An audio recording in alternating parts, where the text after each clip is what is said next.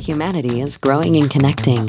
Tomorrow's world needs more energy from more places. But to find our net zero future, we must overcome the natural constraints of many new energy sources.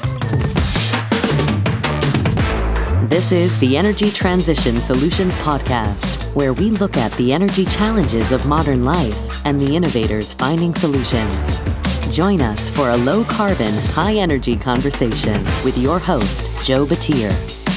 The views of the host are his own and should not be viewed as those of any business, corporation, or government entity.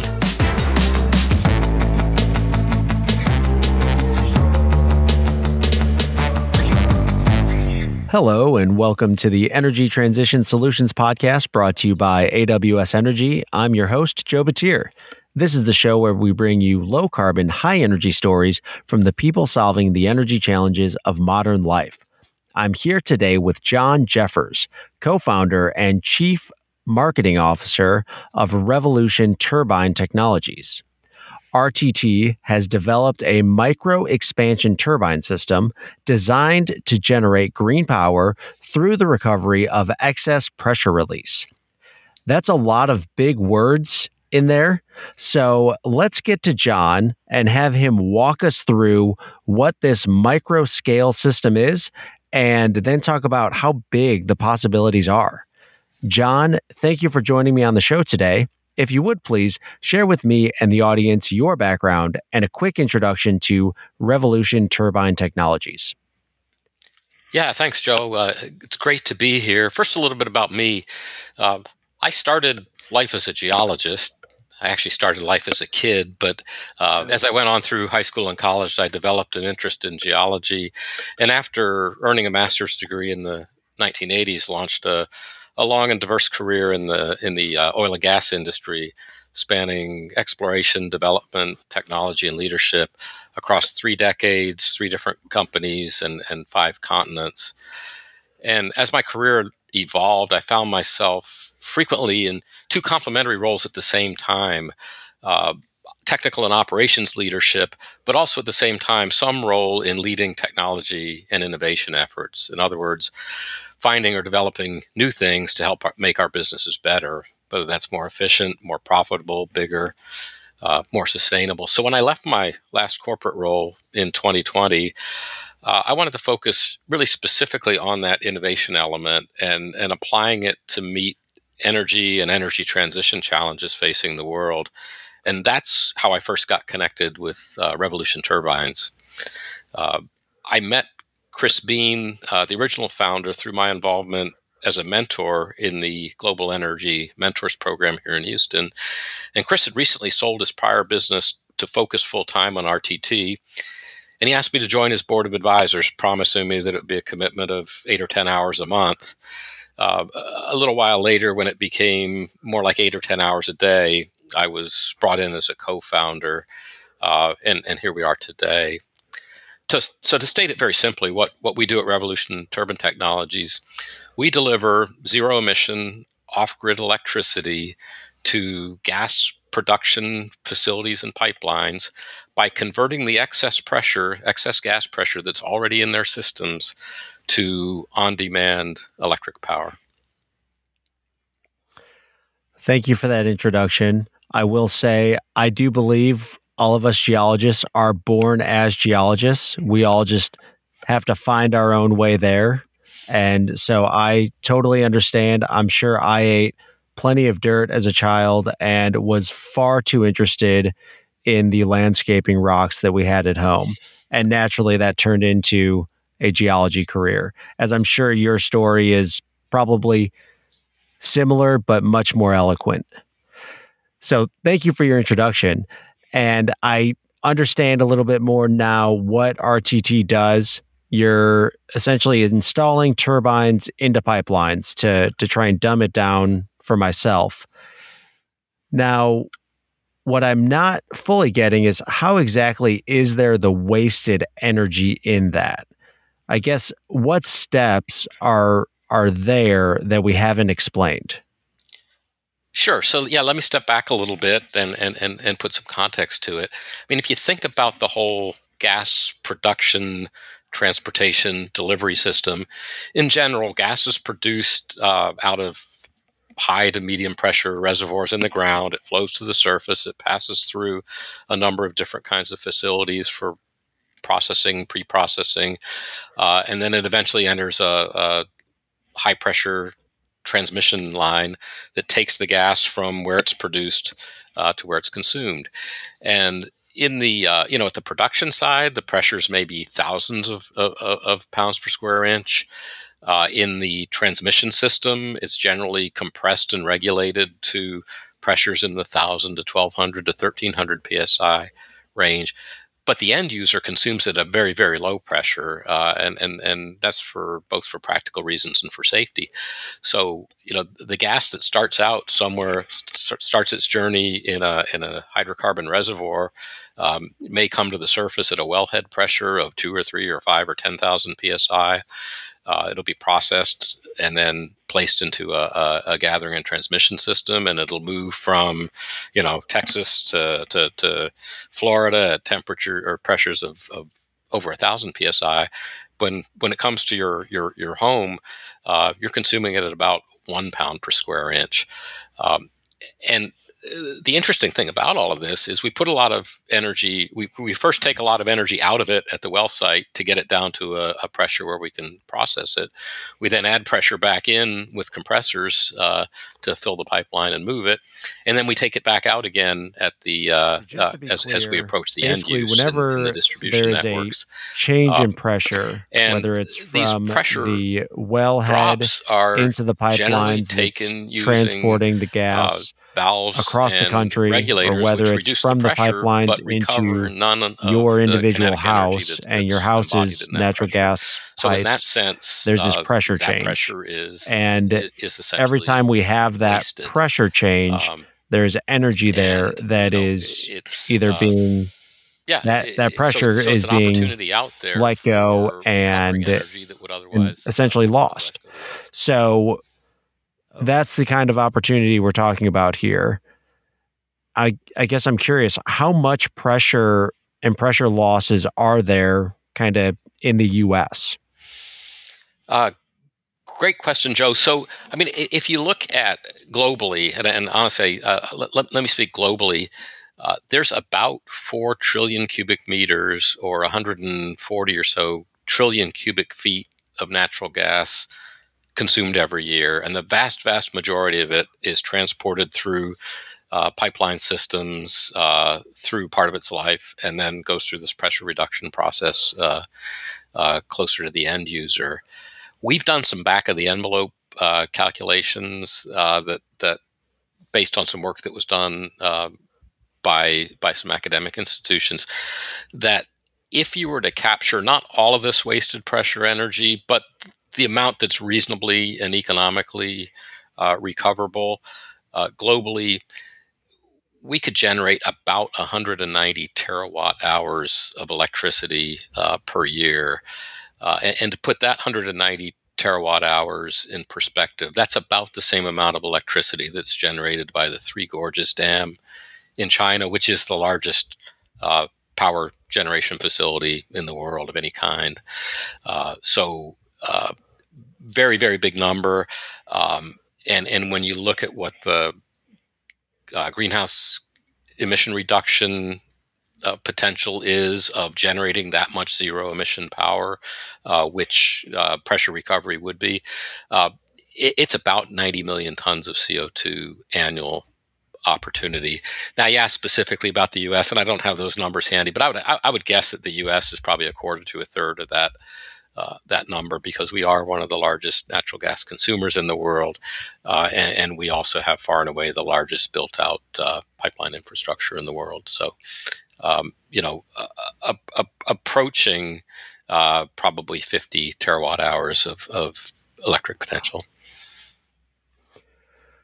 That is a very large potential there. And I like the worldwide perspective, because that shows us just how much natural gas is used worldwide. And I think it gives us that big scale idea of how you could actually look at decarbonizing through a process like this. Now, one question I do have, would this be considered baseload energy, that being something that is always on, generating power on a 24/7, 365 kind of time frame? Yeah, good question, Joe. So yes and no. I mean, so the natural gas system is flowing 24/7, 365. So there is always energy available to be generated in this way. So from that perspective, yeah, it looks more like a baseload energy source, with the caveat that uh, the flow of gas through pipeline systems isn't constant. It varies with seasons, and it varies with time of day. So I guess the answer is it's certainly not intermittent in the same way that wind or solar generated electricity would be, but it's also not purely constant the same way, an operating coal-fired plant would be delivering X amount of steam and X amount of electricity day in and day out every day of the year. So it'll vary seasonally, and it'll vary with time of day depending on flow through pipelines. Okay. That's helpful to understand, to see and understand how something like this can fit into the larger scale energy mix. The next question I had was, I guess, why am I just now hearing about this kind of technology? Well, Joe, I don't know why you're just hearing about it, but but seriously, the technology itself has been around for a long, long time. Turbo expanders and other devices like this have been used in process plants and things like that for energy recovery. There have been a few deployments at utility scale around the globe, but until recently, it perhaps hasn't been an enormous priority. And I think there's a couple of reasons why the priority for doing things like that is increasing. I mean, the first is sort of the whole theme of this webcast, this podcast, that the world is thinking more and more about how do we reduce carbon footprint of our energy system. So opportunities to generate zero emission power are from wasted energy, and whether it's wasted pressure, waste heat, other things, is certainly becoming increasingly front of mind for people. And again, stepping back a little bit to put wasted energy and lost energy in global context, only about a third of the primary energy that's ever consumed, so a third of the potential energy output of fossil fuels, of oil and gas, of hydroelectric, only about a third on average actually ends up doing useful, productive work at the end of the whole energy life cycle. And about 2/3 of it is lost or wasted along the way. So any opportunity today to recover some of that wasted energy means that we can use less primary energy and get the same output. So things like what we're doing with waste pressure, what other companies are doing with waste heat recovery. Yes, we're building it largely on top of existing fossil fuel systems. So it's not a direct path to all the way to net zero. But what it is technology that's available today that can get us to, let's say, net a whole lot less, a whole lot sooner. So I think that's one of the reasons that it's coming back into focus. The other reason is the economics. I mean, as fuel costs are going up and as uncertainty in fuel costs are going up, any source of power generation that doesn't require fuel. In other words, you make the capital investment in the equipment, and then you're flowing gas through it onto an end user and still selling that gas and consuming it somewhere else, means you have no fuel cost. And we've all seen what's happened to natural gas prices here in the United States. Multiply that by, I don't know what, 6 or 10 in Europe, and then the cloud of uncertainty over where that's going to be in the future. So where in the past,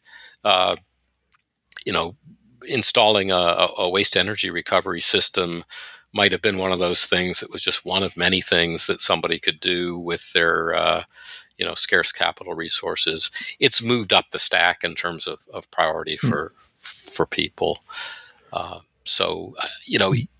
Yes, you haven't been hearing a lot about this until recently. I think you're going to be hearing a lot more about it.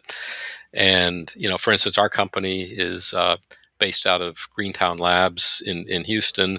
And there are 3 other companies engaged in analogous work with pressure recovery and waste heat recovery projects, probably actually more of that when you add in some of the other technology companies. So it's becoming a thing, and I think it's becoming an increasingly important thing. Yep, absolutely. And I think that makes sense and helps clarify and explain why there are these technologies that in some regards are decades old, and they are built on very fundamental physics, but ultimately they are now coming to the limelight because of all of the existing, say the IRA and the Inflation Reduction Act and the emphasis on energy prices, and as you pointed out, the fluctuations of anything that requires a fuel that ultimately adds in this emphasis of you don't really know how much that energy is going to cost. Now, you did say utility scale in there. So I think megawatts when I hear utility. What size of this large market, this 190 trillion or terawatt hour market, what kind of size projects are there? Yeah, so there are all kinds of sizes of projects in general. I would say that, what we're aware of that other people are working on now are largely, projects probably as smallest size of 0.5 megawatt up to maybe 5 or 10 megawatts in both waste pressure recovery and waste heat recovery. And as you can imagine, those are fairly large projects, fairly capital intensive. That may cost tens, if not hundreds of millions of dollars to implement. So that the folks that are focusing on those kind of projects are largely, combination of technical and business innovation, and trying to really the challenge for them is to tackle the adoption hurdles of their customers who, obviously have many demands on their capital budgets. And so give a quick plug to a few other companies that are out in the space. There's a company called Pressure Corp, which is doing, from a thermodynamic standpoint, the same thing we're doing it on the megawatt scale and providing a fully financed turnkey project solution to their customers. And then there are a couple that are doing similar things on the waste heat side. Canon Energy, which is another, that's Kanin Energy, which is another Greentown member company, and Terrapin Energy out of Canada that's doing similar things. Those folks are focusing on megawatts. Those folks are focusing on generating power, basically to put to the power grid and distribute as electricity is distributed to industrial and residential commercial users. We're in a different place. We're looking at the very small end of that scale, where our turbines generate in the kilowatts ranges from 1 kilowatt up to today we probably got line of sight on 20, but with the aims of growing to about 50 kilowatts, specifically to meet the needs of the customers that we're serving at the time and place where we're generating the power. So what we've done basically is worked at the intersection where two problems meet an opportunity, and the two problems that a number of the operators that we're dealing with face is they have a need for remote power, particularly in areas that have no grid connection, and they're pursuing carbon footprint reduction across their portfolios, which means burning some of their precious product to generate electricity using a reciprocating engine generator or thermoelectric or something like that on site. While it's possible, isn't terribly desirable. So we're matching, and then they've got increased need for electricity as they, introduce additional automation systems, as they want to repower their methane bleeding pneumatic devices with compressed air power or electrified controls. So we take these two problems, the need for power and the desire or need for carbon footprint reduction, and match them to the opportunity, which is, hey, guess what? They've already got excess pressure energy in these very same systems. So what we simply do is bring those together on the sort of 1 to 20 kilowatt scale to convert the kinetic energy they already have in pressure in their systems to electrical energy that they can then use to basically self-generate power. I totally get that and hear what you're saying as far as the value add there and the clear market potential as far as generating on-site remote power, and of course the whole idea of using that wasted pressure and wasted energy. Now, a lot of the time I will be asked the same question about geothermal, because a lot of the ideas about repurposing geothermal wells is also in this kind of kilowatt scale, upwards of maybe 100 to 200 kilowatts, but still kind of, it seems like small potatoes, if you will. So just in case for anybody who doesn't really understand, I mean, we have the grid reliability, the resiliency, the off power generation. When you're talking about 1 to 20 or 50 kilowatts, what does that actually do for one of these remote operations? Like, what is the real, how much power does that actually provide in terms of like the big picture of what that system needs? Sure. So what we can do, what our power provides is, sufficient to power SCADA systems, control systems, valves, regulators, with the right technology, lighting and security systems.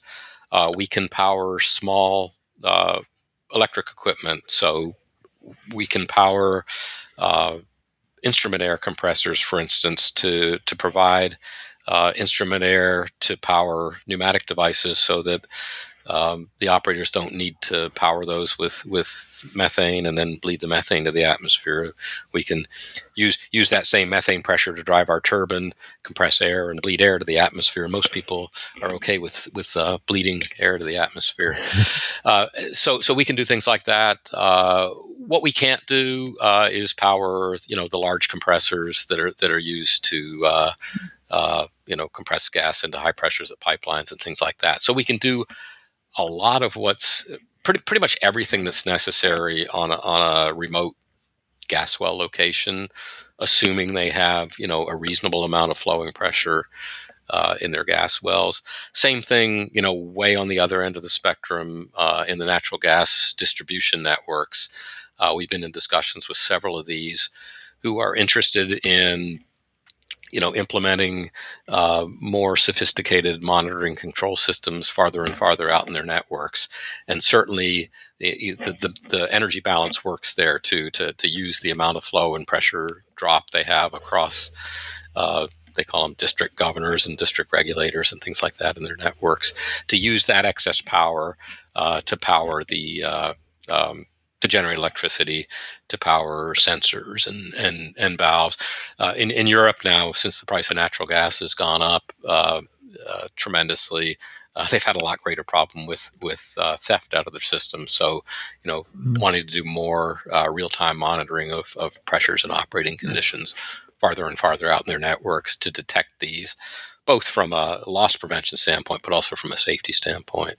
So, yeah, and of course, when you get out into smaller and smaller installations, if you think what the effort would be to try to grid connect each one of those to provide electricity, or to power them with batteries that would have to be changed on some kind of a regular schedule, a technology like ours becomes very, very attractive. That makes a lot of sense. And I think that point needs to be emphasized, that there's all of those subsidiary energy uses on these remote well pads, and all of those subsidiary energy uses are necessary. And I think the example you pointed out now with the theft that is occurring on pipelines in Europe because of the natural gas prices, that's the most obvious answer. Like this is why it's important. But you have similar stuff, and just kind of you have same unfortunate events that occur on remote well pad sites as well that need to be monitored and need to be watched out for. So it makes so much sense to, instead of burning your product and instead of trying to bring these transmission lines out to these remote sites, why not use the power that you are also producing, that being that excess pressure and that mechanical power that's coming from that well.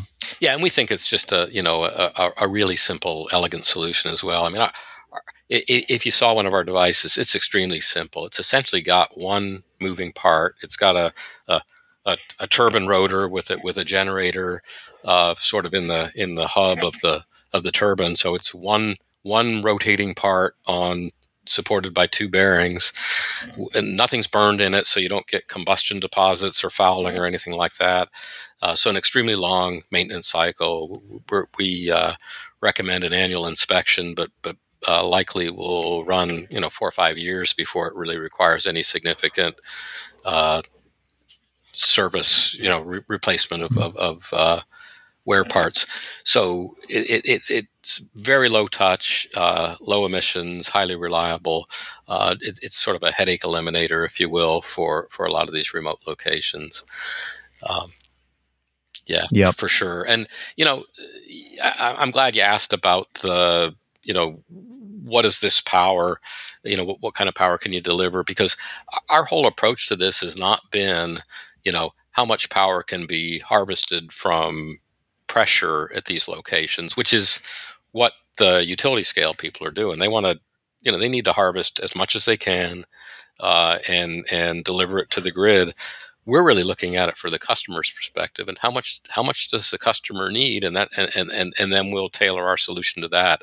And I'm sure it's a lot like what you see in the geothermal industry too. When you look at distributed geothermal, it's more about what's needed locally in a specific installation, and that's really the value driver, the value case for distributed power is not how big a system can I put in, how much can I generate. It's how much do I need, and what's the simplest way to meet that need.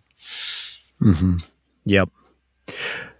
So with winter coming up, I'm sure that there are more discussions of the weather. And actually right now in Dallas, there's a tornado watch. So luckily I'm recording in my recording studio, that being the closet. So I'm in a safe spot. But all of that being said, with winter coming up, there I'm sure going to be references to Winter Storm Uri. We've been talking about winter in Europe and how difficult that's going to be. I think what I'm curious about is something like these microturbines and this amount of power that's being generated through RTT. How does that help the next winter storm? How is that going to make the energy grid more resilient? Is it going to make the energy grid more resilient? Yeah, Joe. Well, really, probably the biggest thing that our turbine can do for whether it's the utility networks, the production side, or everything in between, is we can provide the power that those networks need to operate their monitoring and control systems independent of the power grid. So when the electric power grid goes down, they don't care, right? I mentioned earlier that we've been talking with a European power grid. They had an instance several years ago with one of these large storms that blew across the Atlantic, took down the power lines, or took down the electric power grid. And although they had backup power for their natural gas network, it was diesel-fired generators, and I don't know if it was because of the cold weather or what, but the the backup diesel generators failed as well, so they had no electric power to control their systems, and they had to take large parts of the gas network down because of that. So, the ability to continuously generate the power that's needed for key operational systems and to do it from just the normal operations of the pipeline is a huge bonus, and just can't help but add to the reliability and resilience of gas delivery. I wish we could generate enough to also mitigate the problems with the electric grid itself, but that energy balance just doesn't work. If you want to generate a lot of electricity from gas, you do have to burn it. But at least that kind of compounding failure, where a failure in the electric network causes a failure in the gas network, then the gas can't be delivered to the power stations to get the electricity going back again. We would certainly play a significant part in reducing that vulnerability. Yeah, I guess I didn't realize that was part of the main issue there, is that natural gas stopped being delivered because monitoring of the pipeline was out because of the electricity grid being out. Yeah, no, I don't think that was, and to be clear, that I was referring to a case in Europe. I think in Texas, in the big freeze, the bigger issue was the electric power failing, and a significant portion of the natural gas compression in Texas is now electric rather than gas fired. So there was a reduction in the amount of electric powered compression available to move gas through the pipelines. And then at the same time, there were issues way back at the wellhead with systems that were not sufficiently weatherproofed. So there was, freezing up of wellheads, which also then restricted the flow of gas. So it was sort of a whole cascading set of failures. But that interdependence between gas and electricity, gas is fuel for the electricity, electricity is power to grid electricity is power to operate critical systems in natural gas, whether it's control systems, most of which I believe had sufficient backup power, or the bigger equipment, the compressors and things that didn't. But yeah, I think as we look through energy transition, as we look through evolving systems from where they are today to where they need to be in the future, we've got to pay attention to those, to the risk side of it as well, not just the decarbonization side, but also what systemic risks might we actually be amplifying as we move from one system to another. And what we're hoping to do with our system is not amplify those systemic risks, but reduce them. Yep. Yeah, and I guess that makes sense from that standpoint of, once you can dissociate almost the power to monitor and maintain the pipeline system, whether that is natural gas or whether that's hydrogen or whether that's a thermal energy network sending water to be heated or cooled, as long as that is not relying on a larger system, it can have its own self-contained power almost, then that would be building resiliency into the greater, larger, big E energy system, as opposed to just the electric grid. Yeah, exactly. I mean, you can still interconnect those systems so that they can back each other up when they're capable of it, but it's nice to be able to have them basically be able to operate independently as well. Mm-hmm. Absolutely. So where is RTT kind of in the commercialization space? I know Greentown Labs is a startup cohort community. Where are y'all in terms of commerciality, and I guess what is next for RTT? Yeah, Joe. So, RTT's been around for a few years. We really got seriously focused in 2020 on moving quickly towards commercialization. Prior to that, it was a side business. We had one industry partner that was funding a large amount of our development to that point. Today, we've built and tested full-scale prototypes under controlled conditions.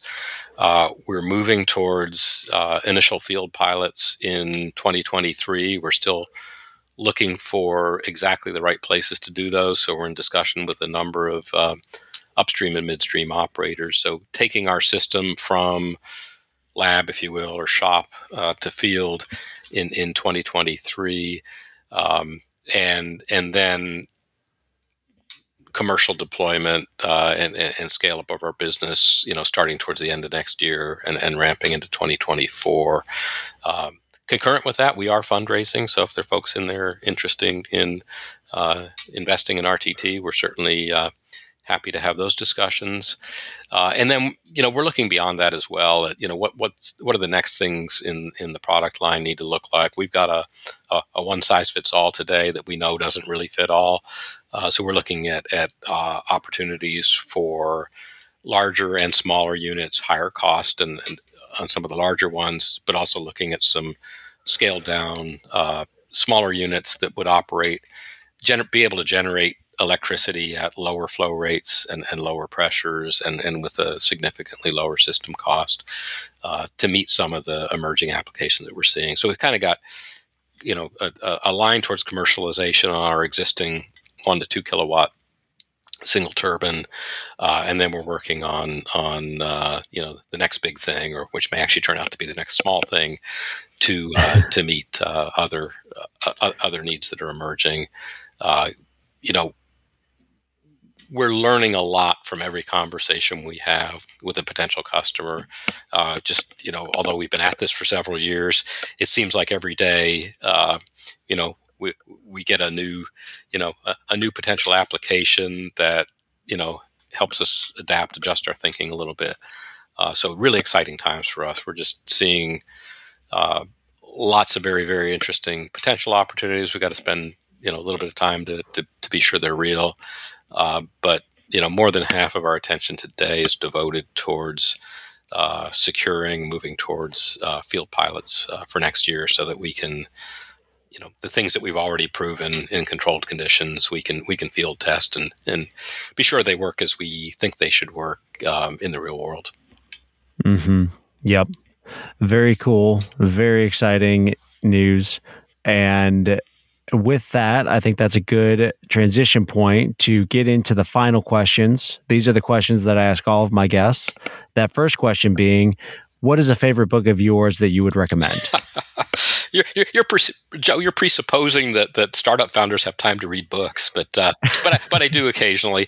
One of the ones I read, I think just in the past few months that I just thought was fantastic was Erik Larson's book, The Splendid and the Vile, which is the story of Winston Churchill from through the Battle of Britain. Basically, I think it's a 1 year snapshot in 1940 of what Britain was going through after they evacuated Dunkirk, and when they were faced with the German Blitz, and understanding what kind of character and what kind of fortitude it took to lead a country through what appeared to be a hopeless situation. So that's the one I was going to talk about when you asked me that question. And then I was looking at my bookshelf and I saw another one that is very much the same story, but maybe much more tangible for energy people. And it's a book called The Offshore Imperative that was published probably 10 or 15 years ago. And it's the story of Shell Oil back in the 1950s and 60s and 70s, shifting from being largely land-based oil and gas developer to deeper and deeper and deeper offshore energy. And the reason they did that was basically after World War II, most of the assets they had onshore were expropriated by host countries. And they didn't have enough money to afford to compete in the growing onshore regions of the world. So they took on the challenge to say, well, we don't know how we're going to do it. We have no idea how we're going to recover these resources that are out in deeper and deeper offshore waters.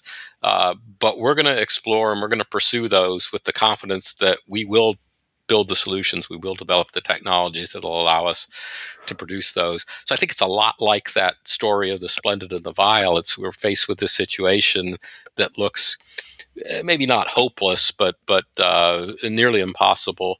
And we're going to figure out a way to get it done. And I think that's in a lot of ways what we're facing with the energy transition. There are things that we just all know or believe need to happen. We can set targets of what the results should look like when those do happen. We just don't quite know how we're going to get there. So, reading The Splendid and the Vile and then seeing that other, the Offshore Imperative on my shelf reminded me kind of how those two things tie together, and then, tie back to what a number of us in the energy transition world are trying to solve. Those both sound like great recommendations, and I think it's always interesting to hear the history book recommendations, and especially the historical energy industry recommendations like the Offshore Imperative. That's very exciting. I went to OTC, the Offshore Technology Conference, for the first time last year, and thinking about not being offshore at all for energy production, and then walking the floor at the OTC Expo and seeing some of the things that these operators or these service companies have that they offer, and just how technologically advanced offshore energy production is. It just is mind-blowing, and it really gives you a sense of just how innovative and ingenious people are out there, that when we do have a problem, we can figure out how to solve it. We just need that fortitude and that almost knowing what the consequences will be if we don't solve that problem. So I'm excited to read those books. The next question is, when will we be net zero as a society? Yikes. Yeah, so I mean, I consider, and you can probably tell this, I consider myself to be optimistic, but an optimistic realist. And I just think, net zero is a great aspiration. It's going to drive a lot of positive change in the world, as well as bringing much higher consciousness of how we treat the Earth's resources. But the magnitude of the challenge is incredible. And unfortunately, in a lot of ways, for much of the world, it's just one of the challenges and one of the priorities they're facing. I mean, think about a country that doesn't know how to feed its people properly. Can't feed all its people today, or doesn't even have enough energy to provide electric light to read by night, or doesn't have clean water. People don't enjoy personal security or shelter. So it is incredibly challenging, and I think when we look at it from the perspective of the developed world, and particularly the resource-poor developed world, I mean, and by that I mean the countries that aren't large producers of coal or oil or gas. It's pretty easy if you're a wealthy nation to say, "Yeah, we'll be there by 2050." And likewise with organizations, with corporates that are taking on net zero commitments. I believe that many companies, countries, organizations are going to meet their individual targets that they've set out for most of them are sort of 2050, 2060. But the flip side of that is not everybody's going to. And I know this from my days of working in a oil and gas service organization, where every business unit has a sales target. And if you added up all those sales targets and tried to set that as your corporate sales target, you'd never meet it, because 80% of them would meet their targets, but 20% wouldn't. And I think we're probably looking at something like that with the net zero targets. I think, unfortunately, too, there are probably more reasons that some people will fall short of their targets than there are reasons that some will actually achieve beyond their targets and make up for the ones that fall short. So I don't think it's going to be 2050. I think as we approach 2050, we'll probably reevaluate and look at what we've learned over the 25 years or so from now till then, and see what's working and what's not. Reevaluate whether net zero is the right target, or if something else is. But I do think that we'll get to a good place, within 10 or 15 or 20 years of 2050. And I hope we do that by actually really changing the way the world works and the way energy systems work, to be more robust, resilient, sustainable, and so on. I hope we don't do it by coming up with some clever accounting tricks to make it look like we've achieved net zero when in reality we haven't. And as I was, okay, I know you fed me this question ahead of time, so I'd have a little bit of time to think about it, and I appreciate that. I started wondering and couldn't find out, actually, when was the last time that mankind really was net zero on carbon?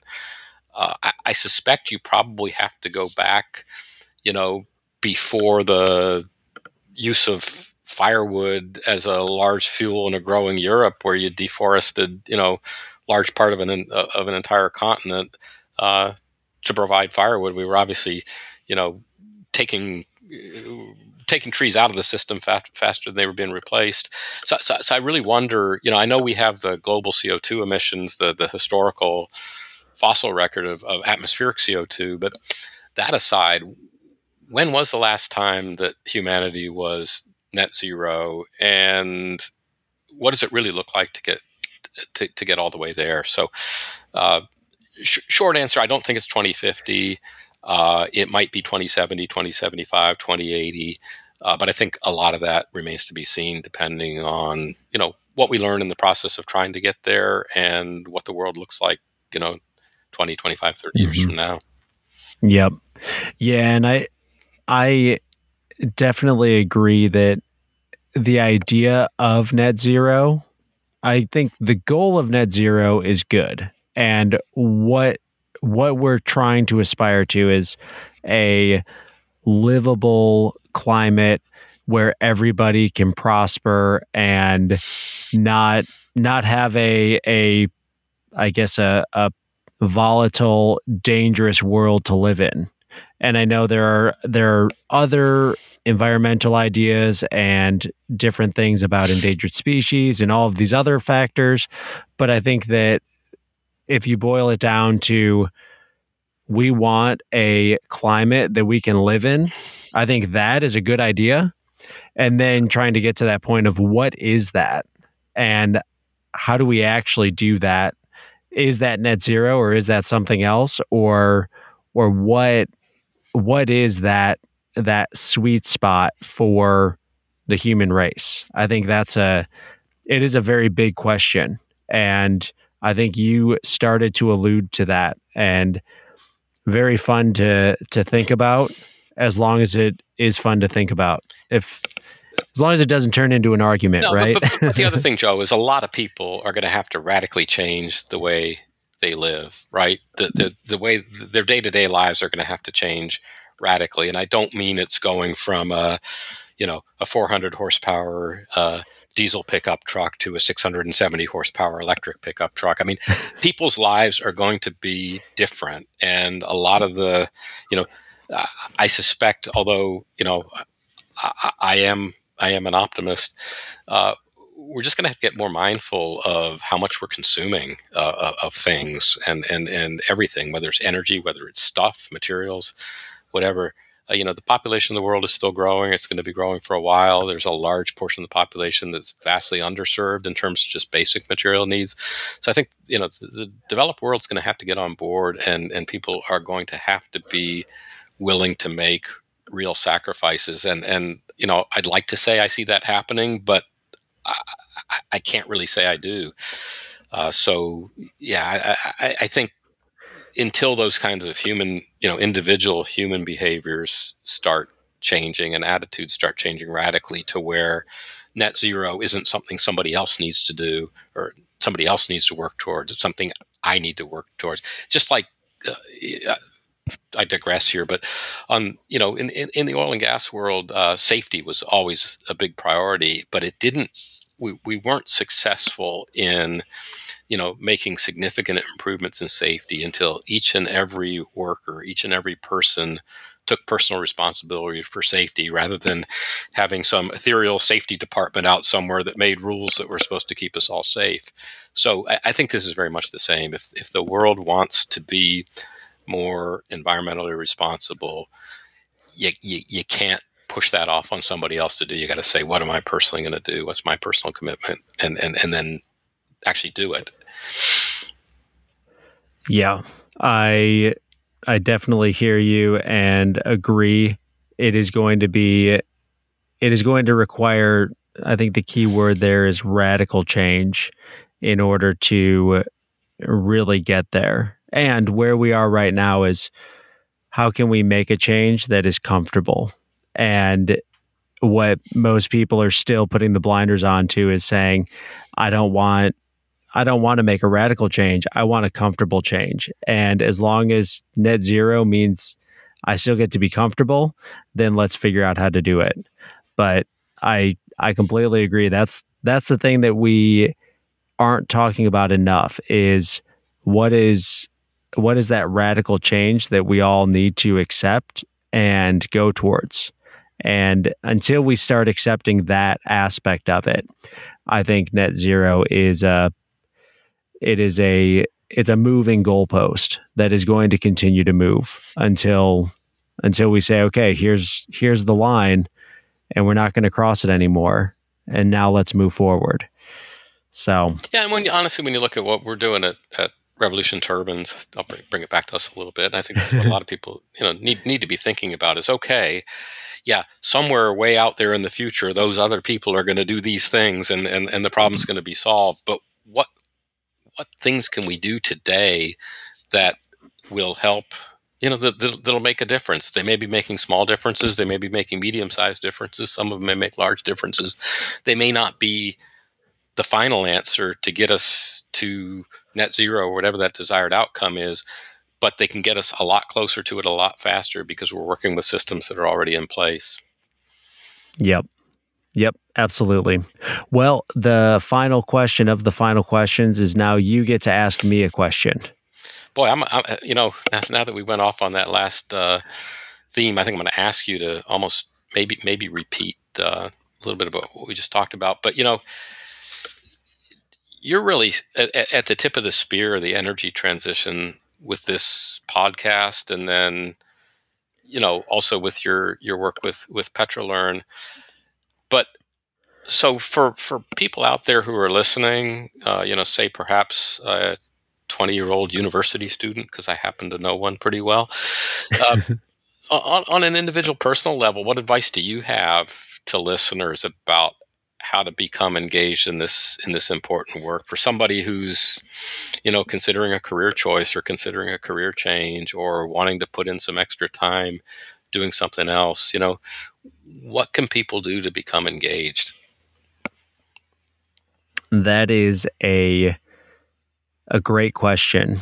And I think that it ultimately comes down to finding, I hate to be cliche, but finding those passions that you have. If you want to see a more sustainable life for yourself, then start riding your bike more. If you live within, so there was a period in my life where anything within a 5-mile radius, as if I could fit whatever I was getting into a backpack and it was 5 miles away, I would ride my bike.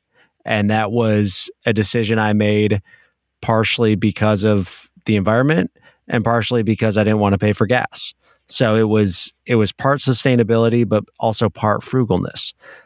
But that in itself, those little 5-mile trips ends up being a significant portion of the daily driving that many urban dwellers do. So for me, that started to build in part of my lifestyle of, okay, if it's something reasonable and I've got the time, I'm either going to walk or I'm going to drive. Or not drive. I'm going to walk or I'm going to ride my bike. And then making those individual steps and then trying to find a way to bring that into your company or bring that into the workplace, because ultimately you spend a significant amount of time at the workplace. And that's something that we've been able to do at PetroLearn. Now we have a personal enrichment day one day a month.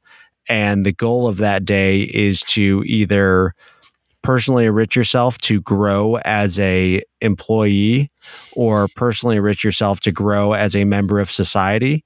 And with those days, there are some times where I will spend time in nature and go for a hike. While I'm hiking, I will pick up as much trash as I can because I'm out there and I have all day. I don't have anywhere I need to go because I get to do that for work that day.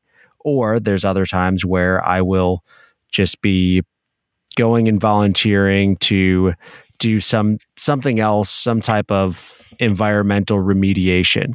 And those are things that we started that weren't originally part of PetroLearn, but as we have been growing as a company, we said these things are important and we want to have that value lived out as a company. And so now we get that one day a month where we're either reading books or we are out volunteering and bettering society.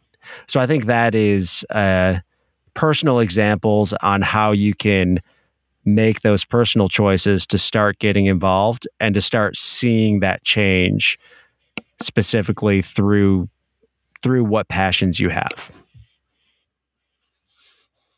I don't know if that really answers your question, but hopefully it's a little bit inspiring for somebody. No, I think that was great, Joe. I think, the personal stories are what, set examples for others. So thanks for sharing that. Yeah, absolutely. Well, John, thank you for joining me on the show today. I know we are running a little long. Before we sign off, is there anything else that you would like to say?